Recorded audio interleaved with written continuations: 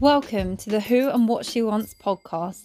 I'm your host, Chloe Ward, and each week I will be interviewing an inspirational female entrepreneur so that you can take away actionable tools and insights to enable you to build the business of your dreams. Whether you're first starting out building your own business, or if you have entrepreneurial dreams that you don't know how to make a reality, then this podcast is for you. Now let's get into the episode. Today, I'm super excited to welcome the incredible Lara to Pose Radio. This incredible female entrepreneur is a co-founder of The Corn Row, which is an affordable, vibrant home and lifestyle edit that puts the modern Black aesthetic on the front row. Today, we're going to deep dive into Lara's entrepreneurial experience, and she is going to share with us how her experience has helped to define the businesswoman she is today. Welcome to the show, Lara. Thank you so much for taking the time to come on the show today. Perfect. Thank you. Thanks for having me, Chloe, and nailing the intro on what The Corn Row is. Love it. I know there's always a lot of pressure on that as well because it's so easy to get tongue-tied where it's me basically monologuing. So I'm glad I didn't mess up. I have to admit, I did do one the other day and it took a couple of takes. So I was quite glad to get that one as a hole in one. I thought we'd just kick off just to kick off today, it would just be amazing if you could give us some background, sort of just into your working experience and how your journey has led you to found The Corn Row. Sounds good. So yeah, in terms of my professional experience, I've always worked at in advertising at various media agencies.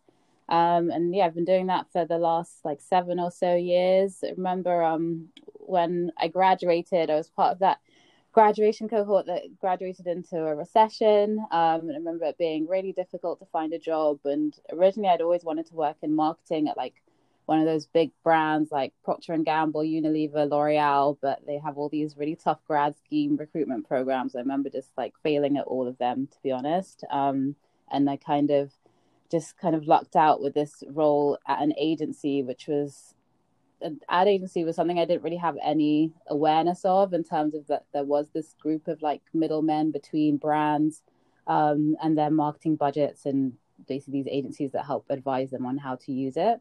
And so it was something I fell into, but as soon as I did, I was really mesmerized by the industry. I started as a role as a digital media planner, and I remember just being completely floored by all the metrics that you could track in terms of when you see a web page load, and if someone clicks on an ad and then goes to your site or whatever it is, that you can tell where they hovered over the ad, what they looked at, what they didn't like, I was just floored by all those metrics, and it kind of really appealed to me. I just fell into this job and ended up really, really liking it. And I think one of the things I felt about working at the media agencies that I have worked at and that I work at the moment is that I work with a lot of huge brands. So IKEA, Cadbury's, P&G, all these multi-million-dollar internationally known brands. And I've always felt it didn't really feel the same as helping to see something grow. Obviously, when you're working with people who have millions of dollars of budget to spend and doing every single type of advertising possible and making sure that everyone in the world knows about their product, it's harder to feel the difference that you're making than when you're working with something that's a complete startup business. And so it's always been of interest to me to try and get that experience of growing something from nothing into something. And it was something I was trying to do more traditionally in terms of just moving into a role that was at a smaller brand, a smaller company, and helping to make it grow, but it just didn't really come up organically. And then the opportunity to start something with my sister was just I've always wanted to have this. I'm really interested to get this kind of experience, and kind of wanted to the option of doing that with a brand that we were building ourselves was just something I couldn't. Once we started to ideate on the idea, it just got too exciting, and we just knew we had to do it. Oh, that sounds so exciting. When did you guys first start having conversations about starting a brand together? That's an interesting question. I feel like we've had conversations about it for the last, I'd say 2 or 3 years. Just where we felt there needs to be There needs to be a brand that helps to curate the products from different Black-owned businesses. I think it's something me and my sister have always noticed. Just in terms of, I guess to go into reasons like why we started it, like it was kind of twofold. Like one was we felt like we saw a lack of representation in kind of mainstream brands. Like if you think about big fashion brands, you might see that, you know, one season like African fabrics or whatever it is might be in, and you'll get a cool top in an African fabric, and then the next season it's out. Or even just representation in terms of the types of products that are available. Like if I go into Boots, it's only recently that they stock like hair care for Afro hair, and you know, products that suit somebody like me. So we've always felt that there was this gap to have something that felt slick and felt cool, that kind of curated all these different businesses with a Black person in mind. So that was kind of something that's always been milling about in our heads over the last 2 or 3 years. But it wasn't actually until this year and lockdown, and I actually ended up getting like stranded at my sister's during that first lockdown back in April, that it was like, okay, well, I'm here, you're here, like let's actually just use this time and actually get this site started. And so that's like, in terms of when we actually started working on it, it was really just this April. And I think the other thing that's interesting is that obviously as I said, we started ideating on this like 2 years ago or so, and just saying, oh, wouldn't it be cool if we were to do something like this? With everything that's happened this year and the George Floyd tragedy, obviously there's just been so much more momentum for this kind of thing. Like you see all these lists going around for, you know, 10 Black-owned businesses in fashion, 10 Black-owned businesses for beauty, or whatever it might be. Like there's so much more momentum around it. And so that also actually ended up making our job even easier. Like when we're trying to find brands to stock on the site, this like all of the things that were happening culturally were actually helping us do that. And now there are like actually quite a few other brands doing a similar thing to us. Like we feel like we offer something slightly different to others, but it's just been interesting how all of that has just come all together, sadly, due to the George Floyd tragedy. See, I really believe in divine timing, and it definitely sounds like with everything that's kind of gone on, and the fact that this has been in the pipeline perhaps for the last couple of years, it almost is divine timing that all this sort of fell into place this year for you guys.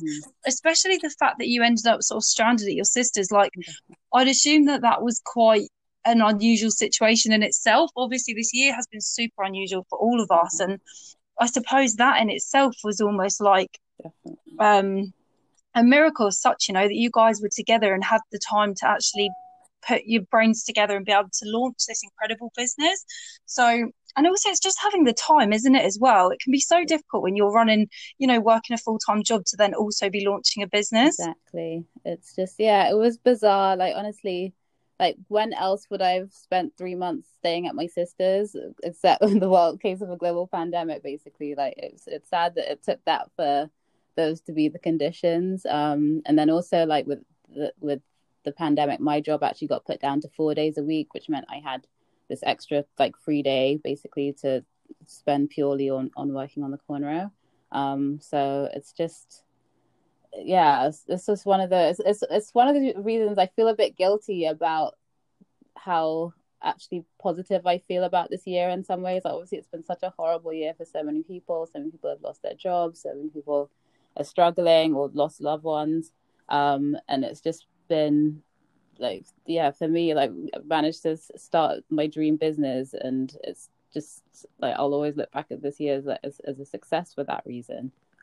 But it's just it's a difficult year, isn't it? I think the trouble is with this year, I personally, the way I see it, because I've interviewed most of the women I've actually interviewed on the podcast, quite a large majority have actually started up their businesses this year, even against all the adversity that's been going on in the world. And personally, the way I see it is just that I feel like the news is so sort of contaminated with negativity, and they always focus so much on the negatives that have happened this year. Actually, it's so nice to have these conversations about positive things that have come out of this year. And I really hope that if women have been affected this year and have potentially lost their jobs or been made redundant or perhaps made part-time or whatever the situation might be, that they can hear stories like yours and feel really inspired by it. I hope so. It just shows, you can bring a positive out of any situation, really. Definitely. How is it working with your sister? It's been great. It's like,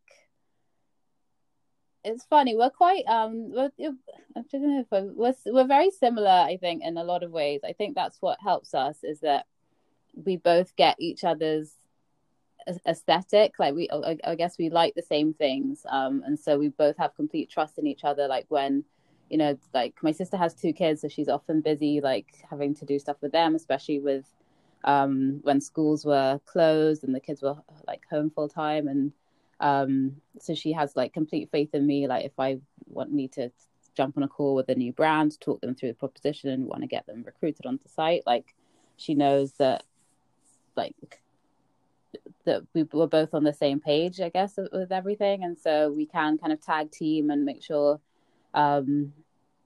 we both don't need to be everywhere at the same time. Like, we can split the work, which is really nice. And I think working with a sister, there's always just that level of honesty that I feel like you can only get to with family as well, where you can be like, no, really don't like that. You can just call stuff out, or, you don't need to worry about hurting anyone's feelings. Like, so you kind of bounce back a lot quicker from all of that kind of stuff. So for me, like, my sister really is the dream business partner. She's also has a complete different skill set to me. Like, she used to work in accounting and finance, and so she's a very Excel she's an Excel whiz. Basically, she does all the number crunching for the cornrow, which is obviously invaluable. But at the same time, she's also this wonderfully creative person that started her Instagram, which is Cottage Noir, as well, which is kind of what gave us a lot of momentum in terms of growing the cornrow, because Cottage Noir is basically where she blogs about her home renovation on Instagram. And she's got like a really good following now. I think she's up to about 7,000 followers at this point. And just people are really engaged with her and really kind of love the aesthetic that she puts out there and all the history. Like, she's very good at kind of just researching the history of like all these different types of design that do come out of Africa, do come from different Black businesses. And she's quite like scholarly about it, I guess is probably the right word. And so she's just I honestly have nothing negative to say about her. She's literally invaluable. She's lovely. And it's been the dream working with her. She sounds like the dream business partner. I'll definitely be sure as well to link her Instagram account in the show notes so people can go and check out her content. It sounds so cool. I think quite early on when you guys were starting out with the cornrow, did you delegate what sort of roles were going to fall to each of you? How did you split the tasks that you sort of had to get done and that you're still currently working on to this day? We never really set out like complete delegation of tasks. I think we kind of approached everything together, and then naturally there was just some things that were more native to me and other things that were more native to her. So, for example, at the moment, the way we do it is like she does a lot of both the financial management and then like our inventory management as well, in terms of like when we get new brands on site and we need different like all the SKU numbers for each, and like have all this different criteria catalog for each thing so that we know exactly like what's in stock. Like, she's really great at doing that side of things, whereas anything that's like website management related, because I have had this background in digital, like I'll tend to work more closely with like our web design team to get any changes we need made there, and like doing any like paid ads. Like, we've started to test a few Instagram ads, for example, which I would run, but really like we make every decision together in terms of what products do we want to stock, like what kind of things do we want to produce ourselves, what kind of things do we want to look for other brands to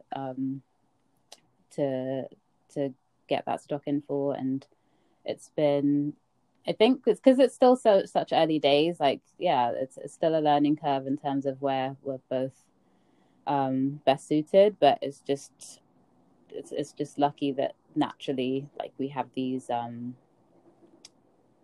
these different skill sets where I'm more on the digital side and she's better on the Excel and finance end.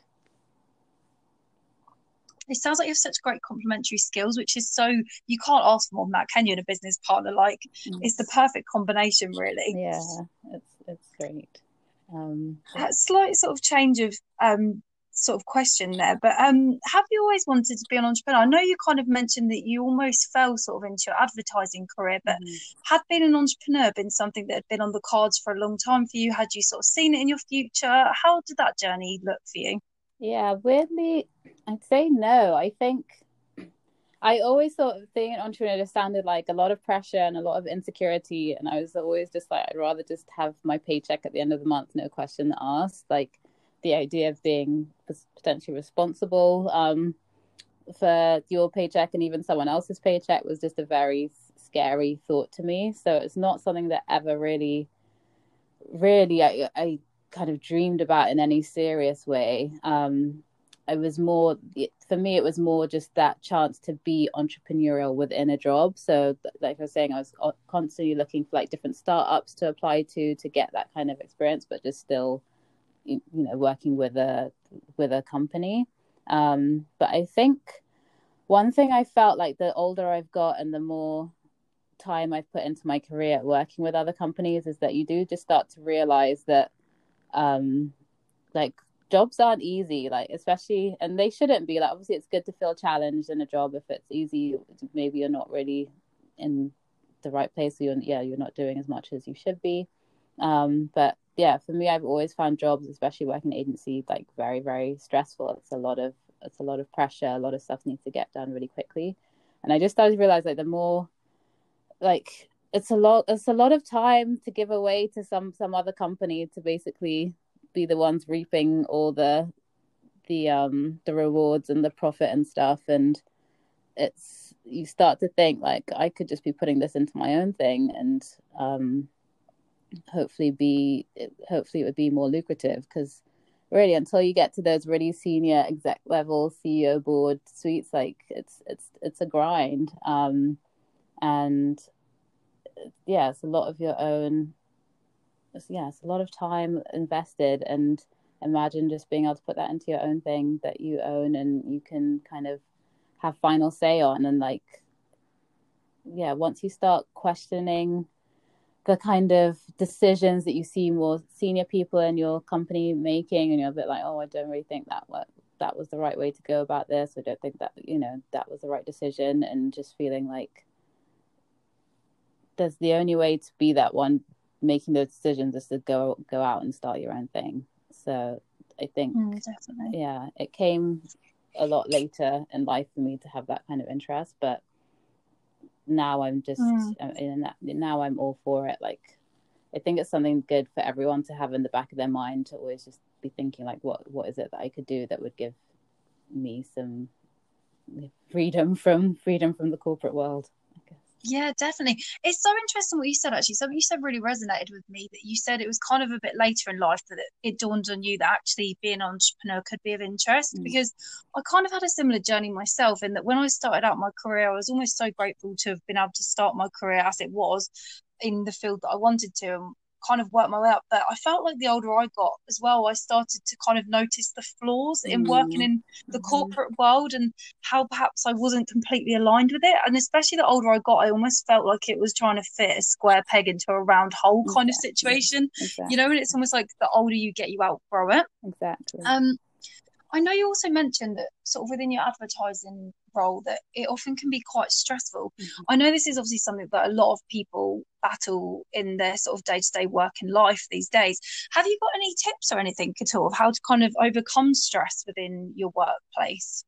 Good question. I feel like for me, there's two sides to it. One is that I feel like I do run on stress in it to a certain extent. Like, I've noticed that about myself, that I will look for reasons to stress me out sometimes. And so that's something that I just feel like if you're a person like that, you just need to work on, like, I've started to use all these apps like Calm and what's the other one, Headspace, that help you kind of, you know, talk you through some meditations to help ease like stress and anxiety, which I do find really great.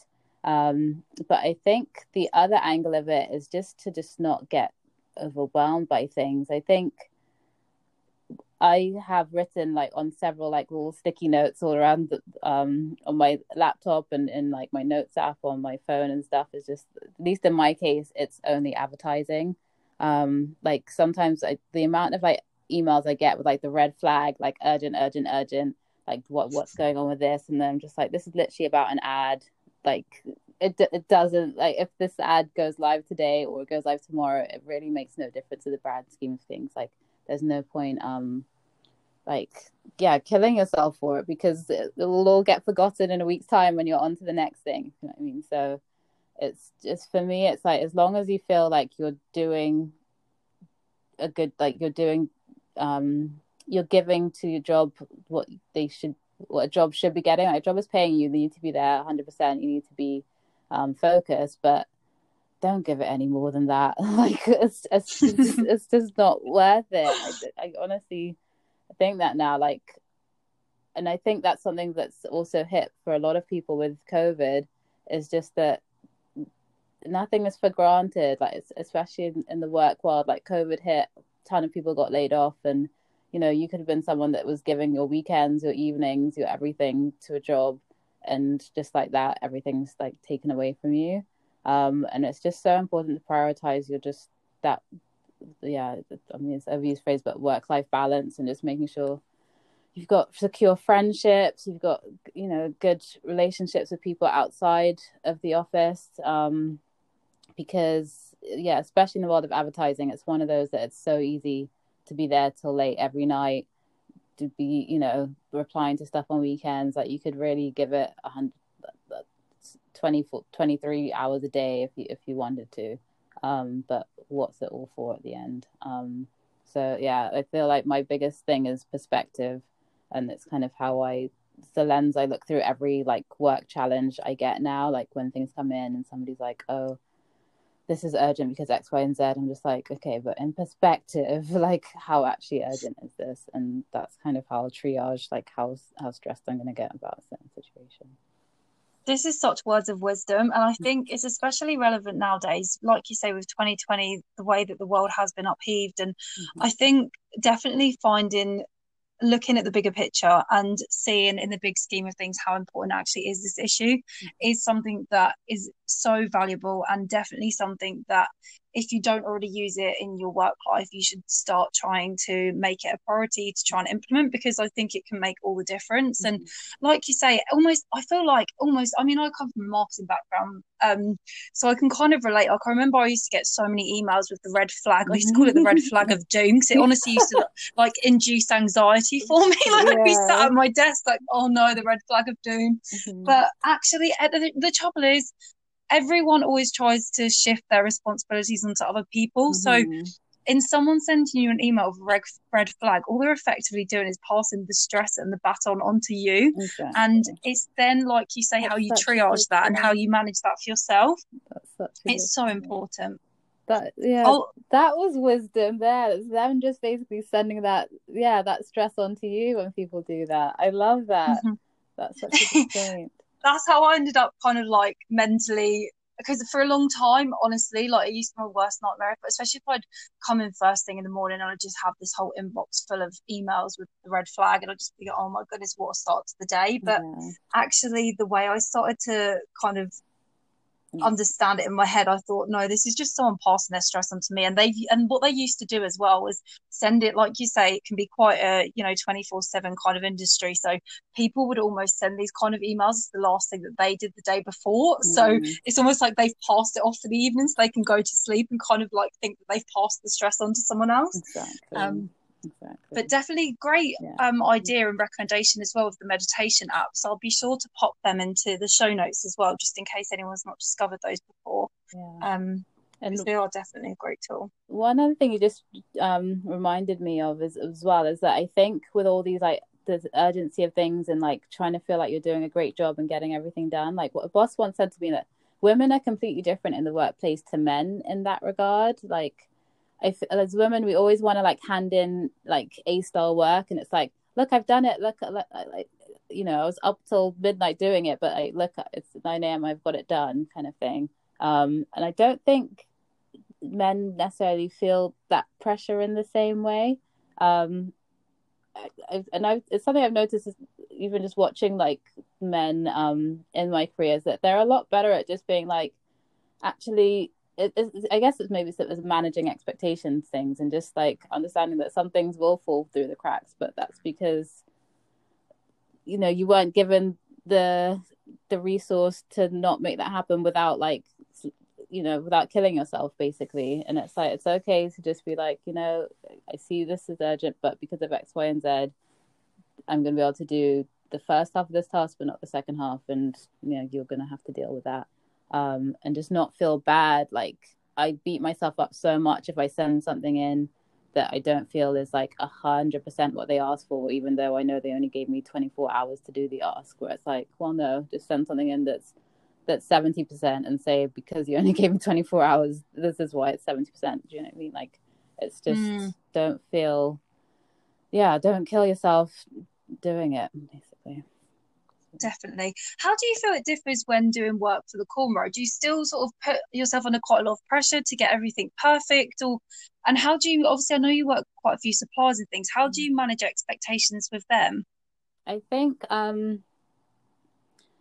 with the corn, I guess it's so much easier because it's just so it's natural to me. I think in terms of working with suppliers and other brands, I think the main thing for us has just been the honesty and the integrity piece, and that's something where I feel like Kemi was Kemi's my sister, was really good about. Like it was very scary starting it, and just we were basically cold calling a lot of different suppliers to say like, hey, we're starting this new brand, this new online site called the Cornrow, with modern black aesthetic. We think your brand's great, like will you stock with us? And it's, you know, coming out of nowhere, nobody's heard of you. Like it's a big ask for a lot of people to just say, oh, you know, provide us stock. But I think we were always so honest about our vision and what it was, you know, what the reality really is. Like, for example, our warehouse is basically our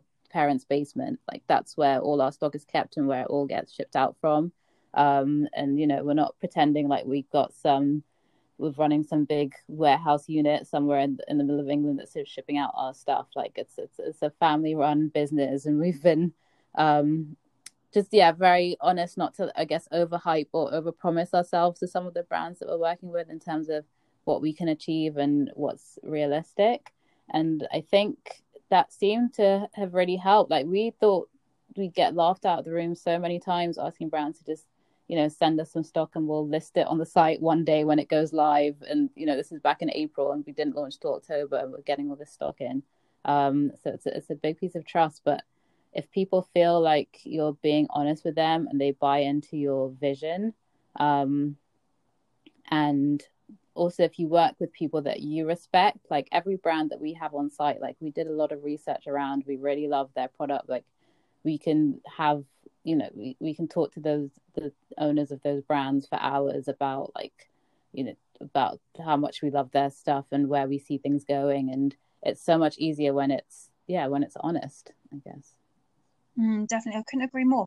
When you were kind of first going about finding brands to work with, did you already have a list that you kind of collated over the years, or did you have to go from complete scratch? We had a short list, I'd say. Like there's definitely brands, like one of my favorite brands that we list on stock is this designer called Kasvari Made It, and she does lots of pop culture style illustrations that she prints onto wrapping paper, tea towels, chopping boards, like whatever it is, you name it. But her illustration style is really cool. And I remember just like as soon as I'd come across that brand, just being like, there needs to be a place like that just curates all these brands that are cool like this. Like I know if she exists, I know that there's more out there. I just don't know about them. So yeah, we definitely started out with a short list that we just pinpointed, but like I said, it just got so much easier to find them, because like that hashtag of like Black owned brand, for example, became so much more used and so much more talked about, that it was, once we started talking to brands and they would tell us about other brands as well, like the list just grew and grew and grew. So it was, yeah, I feel like that process of finding brands was easier than it could have been, and also just really inspiring, because I think one thing is I didn't quite realize just how many of these amazing small businesses were out there, which is which is the sad thing, really. Like these businesses that do have really great products, have really great packaging and branding and everything, but just don't have the same resource system as your main like high street brands, and so you just don't hear of them. And like that's exactly why we want the Corn Row to be there, to be that place that has name recognition, and that can list all these wonderful brands that we found that are sadly still hard to find. You have such a gorgeous curation of products as well on the site. I was actually having a little browse before we started our interview today, and I just was almost like so awestruck by your curation of products. It literally works so well together as well. Got some absolutely gorgeous pieces on there. So obviously I'll be sure as well to link your website in the show notes so everyone else can check that out after they've finished listening today. But out of interest, so had you and your sister had kind of any buying experience before? Because you've got such a great eye for product. Like, no, that's the thing, we don't like none at all, and that was what was quite scary as well when we were listing. Like there's some products that we have like bought or produced ourselves, and it's obviously so hard to know like what quantities to do things in when you haven't made a sale yet. You don't know if it's going to be 1 sale or 10 sales or 100 sales, and it's that's been one of the trickiest parts of the job. But definitely don't have any experience. As I said, it's mainly just from stuff that we value in our lives. Like my sister was renovating her house at the time, so it was stuff that she might have come across and thought like, yeah, like why did I have to research like weeks and weeks to find this cool like wallpaper or this great like plant pot or whatever it might be. Like we need to just curate all of this stuff in one place. You've done such an amazing job of it, honestly, like such gorgeous products. What do you think have been your biggest challenges so far on your journey since you've started your company and sort of as an entrepreneur? For us, I think it's been the lack of the lack of retail experience. It was very scary for us, with just not having any really understanding of how all that fulfillment and shipping and delivery process would work. Like our site is hosted on Shopify, which makes things a lot easier, but the thing that we kept saying was just like, we don't know what we don't know, and it's been a real like nightmare trying to figure out things like shipping and how do you manage that cost. Like we started out doing free shipping at £20, for example, and then we realized like, oh gosh, that's actually really hurting us in terms of like it's eating into like what our profit margin should be.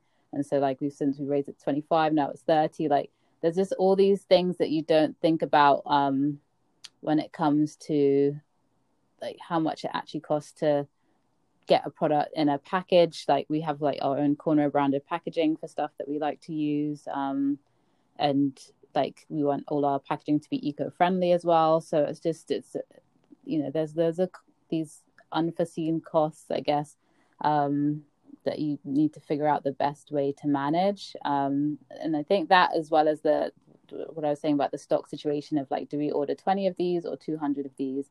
And in most cases we were really conservative and would literally do like, just have like 10 or 20 of a certain product in our stock room. And it's hard because it gets annoying when half the stuff on your site is out of stock. We think that's a really bad experience, but at the same time you don't want to be left with a ton of like 100 products that you can't sell. And so like we're still kicking ourselves in some situations where we only bought a small quantity of stuff and it sold really quickly, and like we've gone back to the wholesaler and it's like not available anymore, and we're just like kicking ourselves like, why didn't we do more? But I think it's better to have the problem of like sold out stuff than to have the problem of too much stock. So that's still a learning for us, even as we try and think about 2021 next year, is like how much inventory do we want to invest in, basically, and like not have too much that's as a sunk cost when there's still things to think about, like marketing costs. And we have a graphic designer that designs a lot of our the products that we develop as well, and so it's a real it's an ongoing learning curve, I guess, to just manage inventory management with all the other costs that come into running the business. I think what's so great with what you said there, though, you've almost been treating everything as like a lesson learned, if I've sort of understood it correctly, which I think is just the best mindset to have as an entrepreneur. And I think whenever you are launching your own business, I actually think it's really healthy to put your hands up and say that you don't 100% know how to do every element of your business and sort of learn on the job. I think that's a really brave thing to be able to do. So hats off to you both to just sort of getting on with it and working things out as you go as well. Yeah, I think, and that's what everyone says about starting a business. Like, you can spend so much time planning and trying to get every single little last detail right, but you'll find you just never start. Like, at a certain point you just have to press go and just go for it and just see what happens.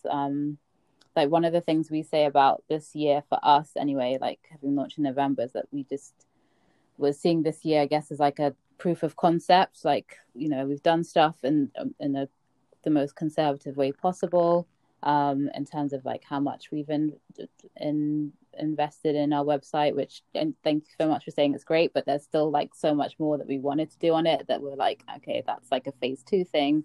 Let's just be as conservative as possible right now. And it's like, we just wanted to prove that there is an interest or is some kind of demand for what we're doing. And now that we know that, we can be even more ambitious for 2021. Sounds like you've got some amazing and super exciting things to look forward to in 2021. And following on just kind of from what you were saying there, it actually links in with one of the mantras that I've kind of had to keep repeating to myself this year since I started my own business. And that was just progress, not perfection. I think it's just so key because I myself, and I know you kind of mentioned it from some of the things we've been chatting about on this interview, but I'm such a perfectionist with stuff. And I think it's such a hard hurdle to overcome when you are starting your own business, to sort of swallow the bitter pill that not everything you do is going to be perfect from the offset, but actually just taking the action is good enough for now. Like, you should be proud of that, and that is an achievement in itself. Exactly. So thank you for being so honest and kind of open about your experience. I think that will just be so inspiring to the women listening that are wanting to start their own businesses, to know that they don't have to plan, for years in advance, and that actually you can just get going and have success with it. Exactly. You definitely can. And I think with everything, the way things work now as well, with so much being online, it's easier than ever, I think, really, to start something. Like, all these things like Shopify, Squarespace, all these tools that make it really easy to build a website yourself if you wanted to. Like Facebook and Instagram, it's easy you can get somewhere organically. Like, you don't need to start with loads of advertising investment if you don't have that. Like, most businesses don't when they start. With the same, like, you can grow organically. So I do appreciate like how democratized things have got in terms of being able to start. Well, I guess it depends what kind of business, but a lot of businesses, I think it's easier now. So it's better to just have, get it going and start somewhere, and then you start to see and learn as well from how well things are going, the feedback you get from people. I've been really impressed by how often people actually do feedback to us and say like that they had a great experience, or sometimes it's like, oh, you don't like this about your website, like this didn't, like, this was a bit glitchy for me. And then you can take feedback back and improve your product, basically. So it's better to start with something and start learning than try and plan to perfection and fall short because you don't have the resources needed to be perfect from day one. Definitely. And like you say, it's so great the opportunities that are there for us now in terms of technology and the different resources that are actually out there for us to use. It's such sort of a great time to be able to launch your own business just because there is so much and so much opportunity out there if you're sort of willing to put the work in and either learn or outsource or do what you need to do basically just to get your head around the different systems that are out there. Okay. What does a typical working day look like for you at the moment, Laura? So for me, I'm still working, so I still have a proper 9 to 5 job. Which I really love as well. I recently changed my job a couple of months ago, and that's at an agency. Still working at an agency, but it's a different one from before. And so, that's definitely takes up like the most of my like day, I guess. And then I basically log on for a second shift at about 6:30 once I've finished my normal job to work on the cornrow. And working on the cornrow can be anything from updating like our Shopify system with new products that we have in and getting them listed onto the website, or briefing our designer for things that we want to design for the week ahead, and also of course talking to different brands. Like we still reach out to new brands like on a weekly basis and promote the cornrow to them and try and get them to be on the site. So I'll often have a brand call as well in the evening. Wow, that's amazing. Do you find it quite hard to kind of switch between the two? And do you take a kind of bit of a breather in between before you get going with the cornrow work? I don't. It's to be honest, like it's something I'm struggling with. Like that's why at weekends I feel like I'm just dead. Like I'm very lazy by the time it gets to the weekend. But it's just, I think also it's a bit harder because of the time difference as well. By the time it's 6 o'clock for me, it's getting late in the UK, so I really do need to jump straight on if I want to be able to speak to my sister and talk through what's happened on a certain day. So it's hard. I don't eat dinner till a lot later in the evening and stuff like that. But it's also just, this is still really early days, so I feel like I'll figure it out a bit better soon. But right now I'd say it's pretty flat out, like 8 to 6 on my job, and then 6 to 10 working on the corner, and then having some dinner before bed.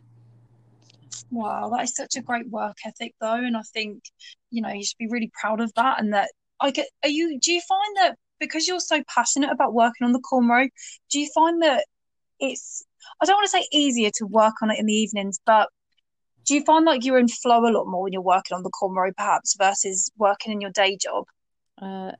Yes, that definitely, like it never feels hard, I guess, working on the corner. Like there's definitely stuff that's frustrating, like there's stuff we wish we'd had ready basically for Christmas, or like wish we'd had more time to do whatever it might be, but it's always like, I guess, me and my sister have like laser focus on what it is that we want to achieve and where we're going, so it just always feels really natural. Like once I log on at 6, I know what I'm doing. It's not as, I don't feel any like anxiety around it, I guess. It's just getting it done, which is really nice.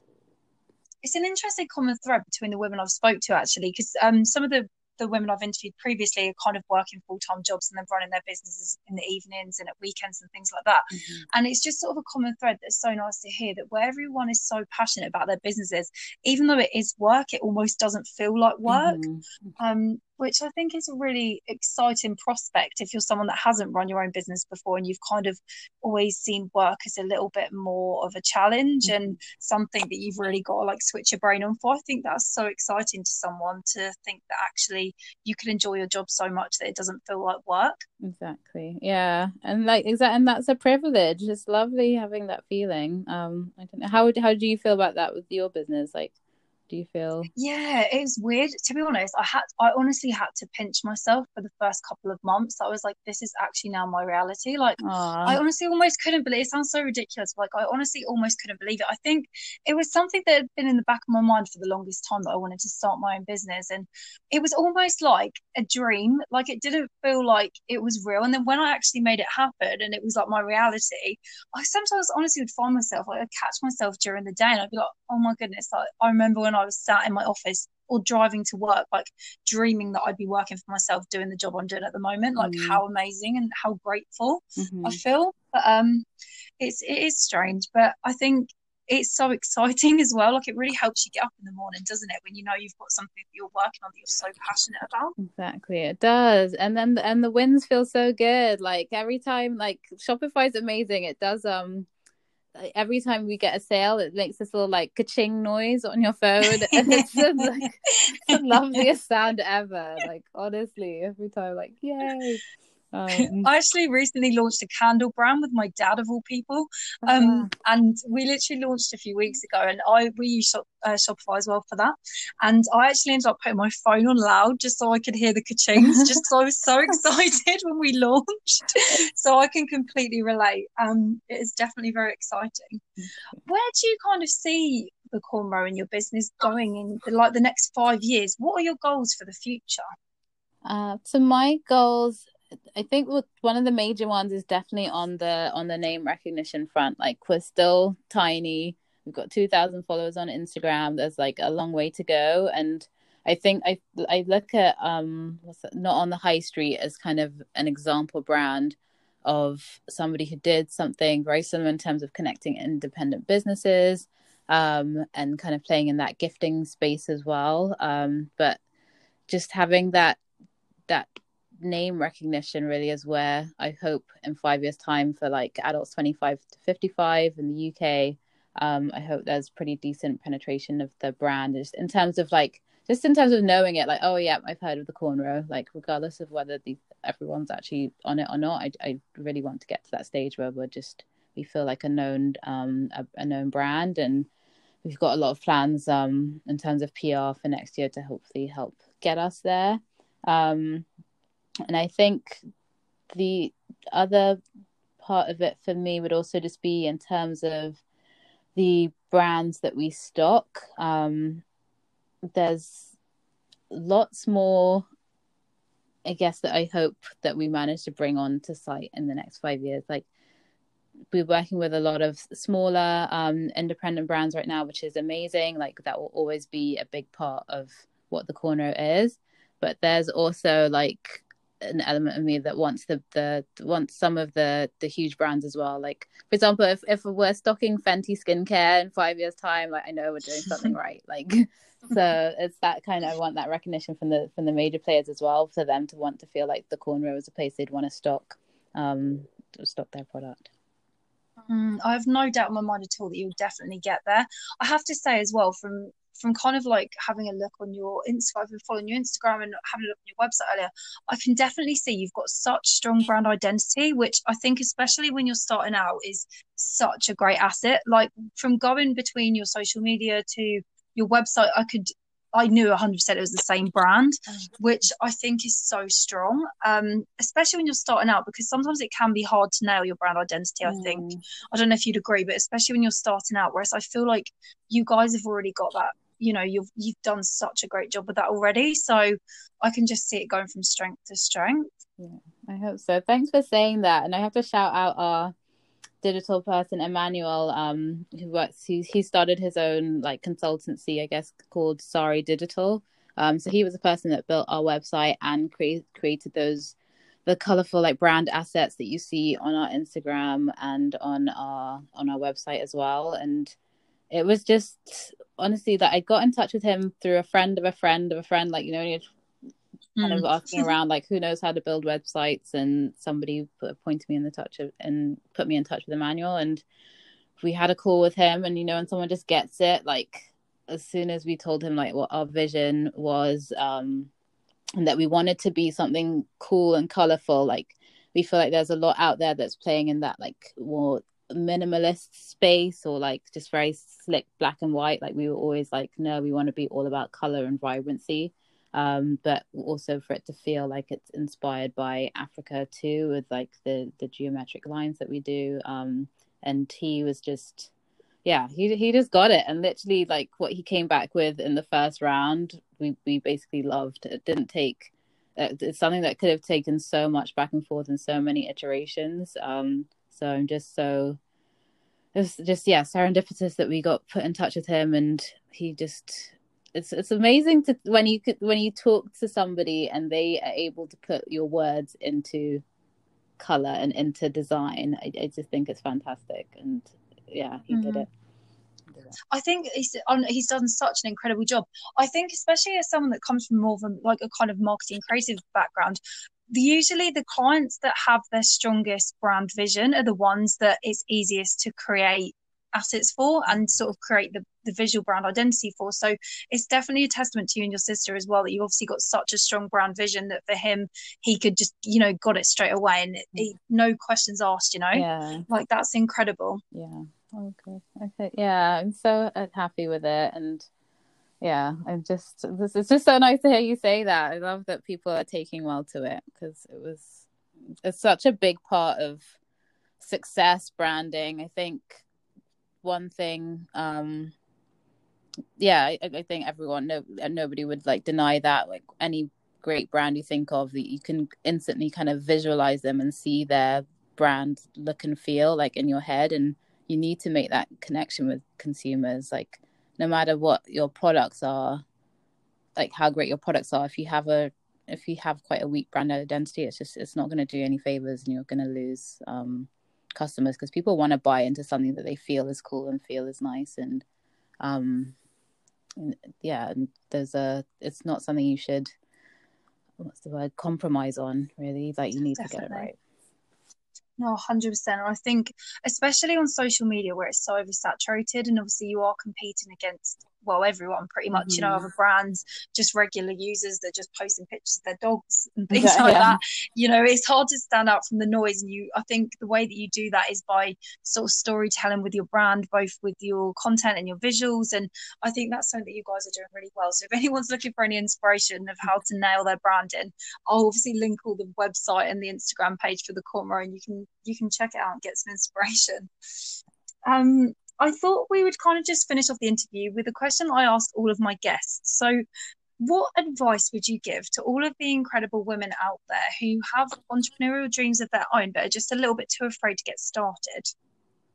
I would say, especially if you are having fear about getting started, is to find a business partner. It does vary a lot in terms of what it is you're trying to do, but if it is anything similar to retail and building a website or something, or a physical space, I think one thing that we just felt is just like there's so much to do, there's so much to think about, from product and packaging to suppliers to product development to finances. Like, it's a lot for one person, and so if it is something where you're feeling like you don't necessarily have 100% confidence in getting going, I honestly think a business partner is invaluable. It just helps keep you motivated and keeps you supported. Like, there's so many decisions to make, and having somebody to bounce that off, even if it's not even in a a completely professional situation, like say it's not a co-founder situation, but just knowing that there's someone that's like a mentor there for you, or someone that you really can bounce every single question that you have off, and have somebody take the time to go through that with you. I think that's just so important, because especially if you are working at the same time, it's a lot of extra stress to put on yourself, and your two heads really are better than one. I definitely couldn't have started this business without my sister, or I feel like if I had started it without my sister, it would not look how it does now, and I don't think it would be anywhere near as good. I hope she listens to this episode. I think she'll love it. It's funny, actually, I couldn't agree with you more, and I've kind of gone back to front on this. So I started out completely by myself, and actually, ironically, for 2021, something I'm looking to do, I'm sort of speaking with potential business partners, and I have actually recently hired a business coach, and I'm sort of looking to build up a little group of mentors. So it's really interesting that you say that, actually, because I feel like I kind of had to learn the hard way of trying to do everything myself. And honestly, like, even though I've only been doing it since the beginning of this year, I was honestly starting to feel a bit burnt out and uninspired. So that is such brilliant advice, and I really hope that people will take that on board and will really listen and act upon that, because even if perhaps, you know, you feel like initially you don't have anyone to perhaps be a business partner with, but there's so many great spaces out there. I don't know if you've sort of had a look on any of them yourself, but there's quite a good few number of membership platforms for female entrepreneurs and things. I'll link a few in the notes, but if you're kind of getting started and you feel like you've not got anyone in mind who'd make a good business partner, it can just be kind of like a great place to start, just to hang around some of these Facebook groups and stuff. Just because there's so many inspiring women in there, and I feel like it's good to surround yourself with people, you know, that are like-minded, especially when you're starting out, which is something that I'm so grateful to be able to do this podcast, to speak to incredible women like yourself. Like, it literally inspires me so much, and it makes me think that it kind of like almost fuels me to, like, I almost have loads of ideas now that I want to do for my business from speaking to you. So you've really inspired me, so I'm sure you'll inspire everyone that's listening today as well. But that pretty much kind of wraps up the interview today. So thank you so much, Lara, for taking the time to chat with me. Honestly, I've really enjoyed our conversation, and I think it's gonna be such a great inspiration to all the women that are listening to the podcast. I'm going to link all of your Instagram handle and your website in the show notes, but for anyone that's kind of wanting to have a look now, so the Instagram handle is at the Cornrow. So I'll also be sure as well to link your sister's home account as well, just because I'm sure everyone will want to have a little look at that. But thank you so much, Lara. Really, really appreciate it, and I've loved speaking to you today. Perfect. Thank you so much, Chloe. Thanks for having me. That was fun. That was a good one. Yay! Thank you.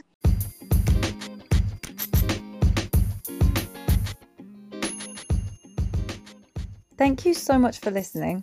If you enjoyed today's episode and want to keep up to date with the latest Who and What She Wants podcast episodes, then please follow our Instagram page, which is at the handle at Who and What She Wants podcast, or hit the subscribe button now.